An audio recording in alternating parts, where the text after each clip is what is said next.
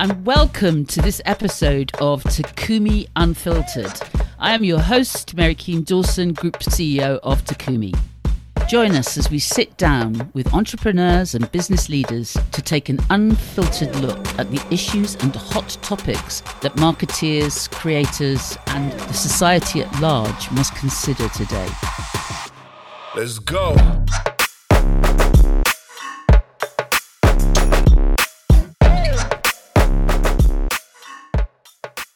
Today, I'm joined by Dawn Hucklebridge, Director of Paid Leave for All, a growing national campaign to win inclusive paid family and medical leave for all working people.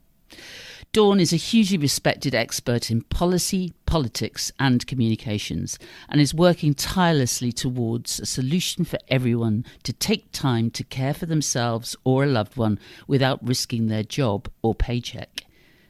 This need has never been greater than in the past year we've all experienced. So welcome, Dawn. It's wonderful to meet you. It's wonderful to meet you. Thank you for having me, Mary. Well, it's a real pleasure. And looking at your LinkedIn profile, as I did several times over the last few days, I am absolutely in awe of what you've achieved so far. Well done, you. Congratulations. Thank you. I appreciate that. Perhaps you could tell me and the listeners a bit more about Paid Leave for All. I am happy to. So Paid Leave for All, as you said, is a growing collaborative of organizations fighting together to finally pass a national paid leave policy in the United States. And we were born just a little over a year ago, actually, as a formal public-facing campaign. But I think it's really important to say that the work had been going on for years and decades before that. And it was actually fairly coincidental that we launched at the end of 2019 with the belief that there would be a window to finally get this done in the US, to pass a national family and medical leave law. And then not knowing, just having launched publicly, that we were about to be hit with a pandemic and that this would become, well, certainly had already been a crisis for families across this country and a greater crisis in the making. Didn't realize that this would just be put into such sharp focus and magnified in such a powerful way that was both obviously a tragedy, an ongoing tragedy, but this window, a new window of understanding in this country of how important it is to be there for our families and how something that, as you said earlier, is simply a given in most places in the world, we had to really have a new grappling with and understanding of. What do you think has been at work in terms of the psychological thinking here? As we discussed earlier on, when I first came to the United States, I was so surprised, working with my US colleagues that, they didn't tell people when they were sick. They kind of hid it and stuff. And I didn't really fully understand just how different the system is in the United States. And I know that there has been legislation passed not that long ago that does give some workers and employees paid leave for all, but there seems to be some exemptions. And I just wondered whether you could give us an understanding of that. There's lots of theories about why this has taken so long to pass in this country. I'm sure I could spend hours kind of analyzing it with you. Certainly in many ways in the United States, we have had a go it alone approach. I think a lot of people would say that, Americans take pride in sort of this individualistic culture and, some libertarian streaks. But I think that what this pandemic showed us is that none of us ever truly goes it alone. And that we are so interconnected, whether we want to be or not. If we have paid leave, but our bus driver doesn't. If our delivery driver, our neighbor, anyone that we interact with, our teacher, the person filling our prescriptions or checking our temperature at the hospital, if they don't have protections like paid leave, that will put all of us at risk. So I think it's something that I think other countries perhaps, for various reasons have had a more innate understanding of for a longer time. And I think this is something that we can no longer we have to face. And I think there's an opportunity now to do it. And we have a mandate now. We can't go through another pandemic and not put these protections into place, particularly when you think about the frontline workers who are some of the least likely to have paid leave and other protections. If we get through this and don't thank them with real policy and structural changes, that will be a huge loss. So your contention is that basically it's in everybody's best interests that paid leave comes to pass for everybody. Is that right? Absolutely. And there's evidence of that because we have passed some paid leave laws in the States. Mm-hmm. You mentioned that there has been a little bit of work done on this. And I will say that was one victory we saw last year is we did pass our first national paid leave policy of any kind, which was called Families First. Yes. It's the Coronavirus Response Act. But it was temporary and it expired at the end of last year at the height of the pandemic. Wow. So it is incumbent on us. And yes, I should also add it laughed out over 100 million workers, many of them frontline and essential workers, many of them people of color and women, the folks risking their lives to carry us through and to keep the economy going. That's not enough and it's not acceptable. And so we are working day and night to make sure that we don't lose this opportunity. So what can employers and employees do to actually help support this? I think it is speaking out to your members of Congress, to your senators. We have all kinds of easy tools on our website, through social media, phone numbers, petitions you can sign. But actually, I'm realizing I didn't address your earlier question, which was, is this good for everybody? And the answer is, it is absolutely good for everybody. It is good for every working family in this country. And it's also really important to note, and there's been a lot of media about this week, it's really good for business. And we know that from evidence and research and looking at what's happening in the states that have passed paid leave laws. And we have actual evidence that there is a return on investment. There's a positive ROI for businesses that implement it. It makes people simply more productive. There's higher performance. People are happier. It turns out that happier workers tends to work out for everybody. There's less turnover. You don't have those costs. So it is a win-win. I completely agree. I mean, on a personal level and on a professional level, as a female leader, I know how difficult it is if you're trying to juggle kids and education, schools and husbands and boyfriends or lovers or whatever. It can become, your life is very complex, right? So getting sick's not on the agenda. Even more so, I think, when you're talking about the pressures of the pandemic. I mean, everybody's been having a really tough time of it. In the United Kingdom, we introduced furlough, for example, and that's kept businesses going. And, but here in the US, I mean, do you see that there's going to be a legacy of change following the pandemic? I certainly hope so. I will say I am heartened by our new administration, by the commitment that Biden and Harris have made to, they say it all the time, and we say it too, to building back better, that we can't go back. There is no returning to a quote unquote normal. That normal was not working for most people in this country. And we, again, have to use this opportunity and have to pass some really common sense things. Right now, there are more than 30 million workers in the US that don't have access to a single paid sick day. 4 in 5 do not have access to paid family leave through their work. There's a lot of people. And as we've seen, it's not functional and it impacts every one of us. Absolutely. And I think what you're doing is truly incredible and really, really want to support it. And as such, if I could take the conversation a little bit more into my area of expertise, which is the creator economy. I mean, how do you feel about tackling, policies for creators? I mean, who by their very nature are, tend to have be part of the gig economy in inverted commas. Although obviously increasingly we're finding here in the United States and in Europe that people are making, a living out of being a creator. And this is a fantastic area where technology and human creativity collide. And when it's done well, it can be phenomenally successful. But I'd love to understand, what your views are on how we actually bring social policy to this new world order that we're all part of.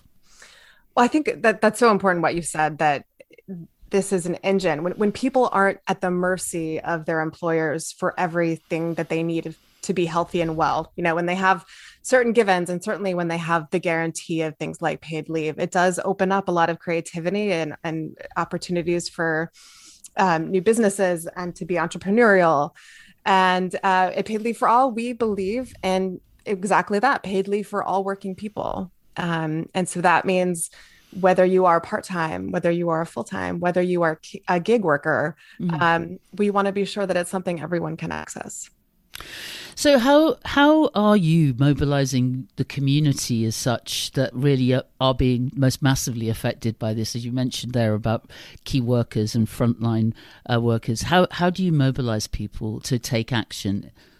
Well, the good news is we have we are made up of more than 25 organizations on our steering committee, and we make use of all of them. Some of them have huge memberships and grassroots reach. Some of them have really good digital memberships and social media impact. Some of them have, they do organizing with workers, with small businesses, with different constituencies, with labor. And we're basically trying to harness all of that and as much as possible, keep it sort of organized and coordinated and making sure that it's all being brought to bear in this important moment.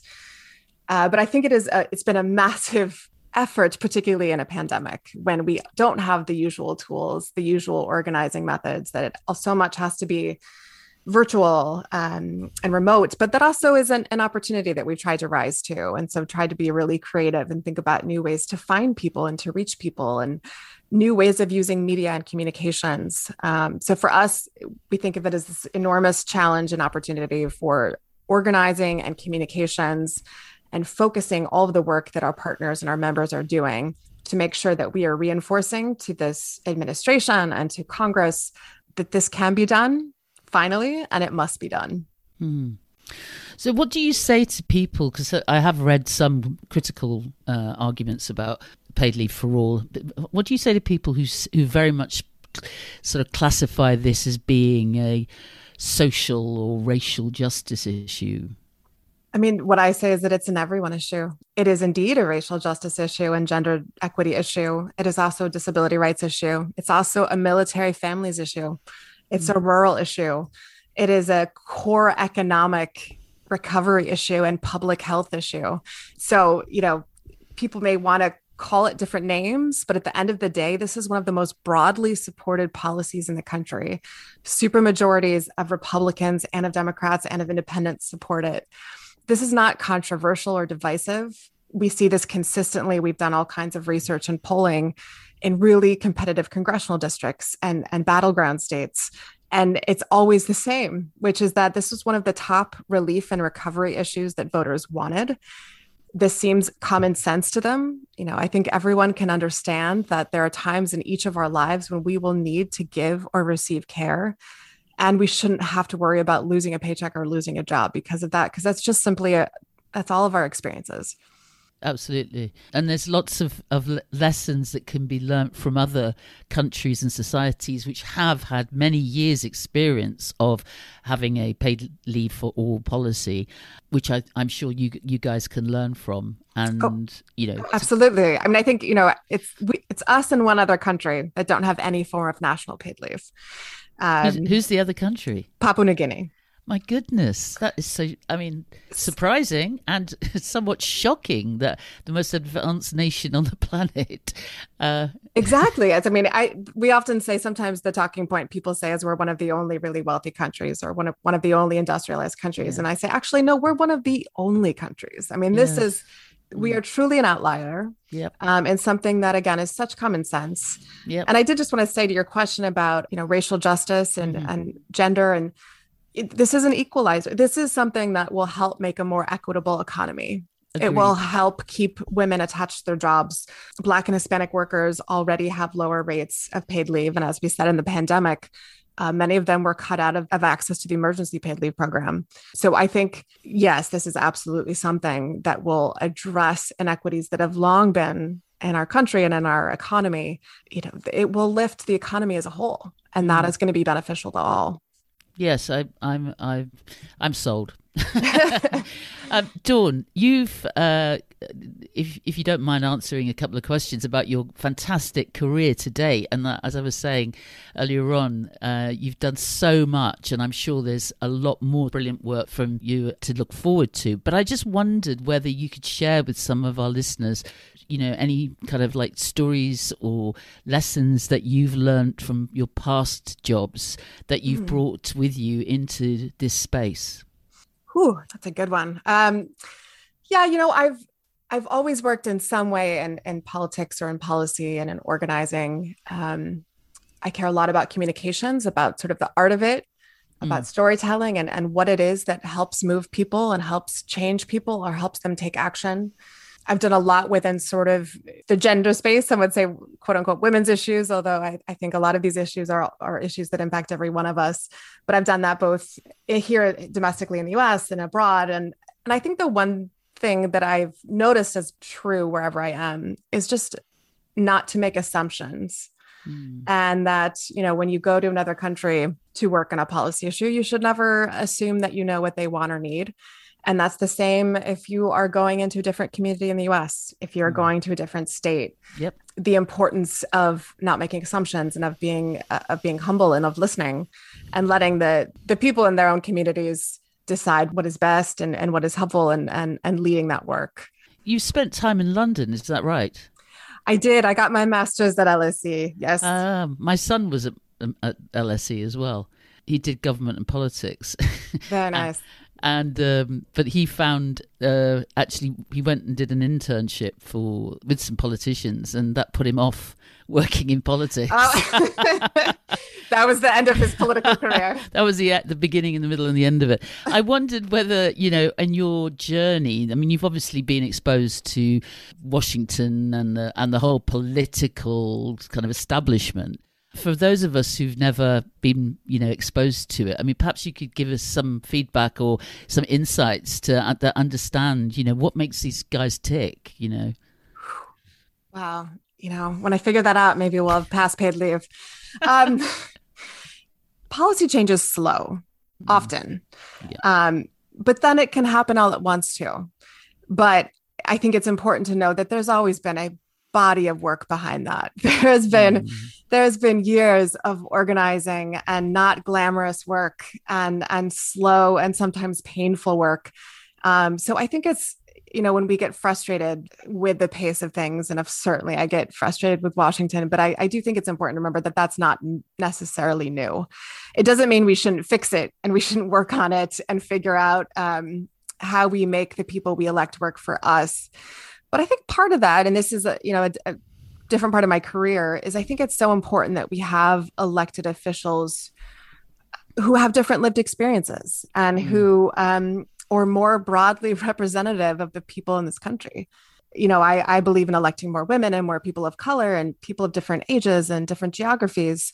But I think also it's just about having a different kind of life and knowing what it means to have to worry about a paid sick day or to worry about taking enough time off after you've given birth or adopted a child. Or, I think if you have never lived that fear, it's not going to be as easy to prioritize it, to say that we can't go another day because you've been all right. It hasn't impacted your family perhaps.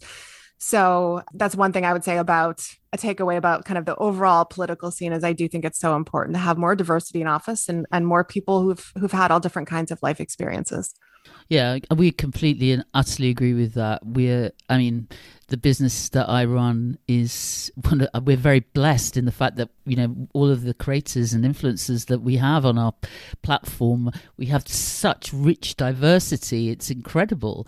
And I feel particularly passionately about the fact that Gen Z are really proactively voicing concerns and being heard, and they should be embraced. But we always encourage our clients to work with a truly diverse group of creators and influencers so that they reflect the target audiences and right. they're speaking to the racial and the gender equality agenda, which is so important. Absolutely. And I'm sure this is something that comes up in your work as well, is that having diversity when there's decision making or creative processes, it always comes out with a better product. Most that definitely. that is better for the whole. It's going to be a better, a more creative, it's going to be richer in the end. It really is, and I couldn't agree with you more. So, finally, I just wanted to ask you: have there been any people that you've come across in your career or in your life that you've thought to yourself that they've inspired you, or that you've aspired to, perhaps? Yeah, I would love to shout out. So I mentioned that the Paid Leave for All is a campaign of a number of organizations who all lead it alongside me and who have done this work for so long. And a lot of them have been women caregivers who, when this pandemic hit, we all were in lockdown. We all were caring for children and family members full time around the clock. And also starting a war room to try to pass this law and to try to scramble to get something passed in this pandemic, to try to protect more people. And they, I call them my ops team. They inspire me, and they continue to. A lot of them actually work in the administration now, but they have inspired me that we were, texting late into the night, first thing in the morning, meeting and going back and forth and dividing and conquering all day while caretaking. And I think those women have really inspired me. And certainly there have been leaders throughout, the advocacy movement and the business movement who have inspired me too. But I think right now it's a good time to appreciate the people that are closest to you. I couldn't agree more. I think that it's wonderful to be inspired and to love what you do, and you clearly do, and I think hopefully people know that I really love what I do too. But it's the people that are around you that share those passions that really make a massive difference and also make it worthwhile. So it's been such a pleasure talking to you. You truly are a very inspiring young woman, Dawn, and I congratulate you. Thank you so much for giving me this opportunity to talk more about paid leave. And I hope folks listening will get involved and care about it. Yes, I will encourage my guys to get involved. And I want to thank you again for your time. It's been a pleasure and a privilege talking to you. And I look forward to watching your career develop, because I'm sure you're going to go on to do even more amazing work. Congratulations. Thank you so much. Back at you. Take care. Thank you. Thank you, everybody, for listening, and we look forward to hearing your thoughts, your tweets, your Instagrams, and your feedback. And it's been lovely talking to you. If you would like to rate and review us, that would be great. And you can find us on Instagram, Twitter, and TikTok at TAKUMI. That's TAKUMIHQ. Thank you so much. Goodbye. Break.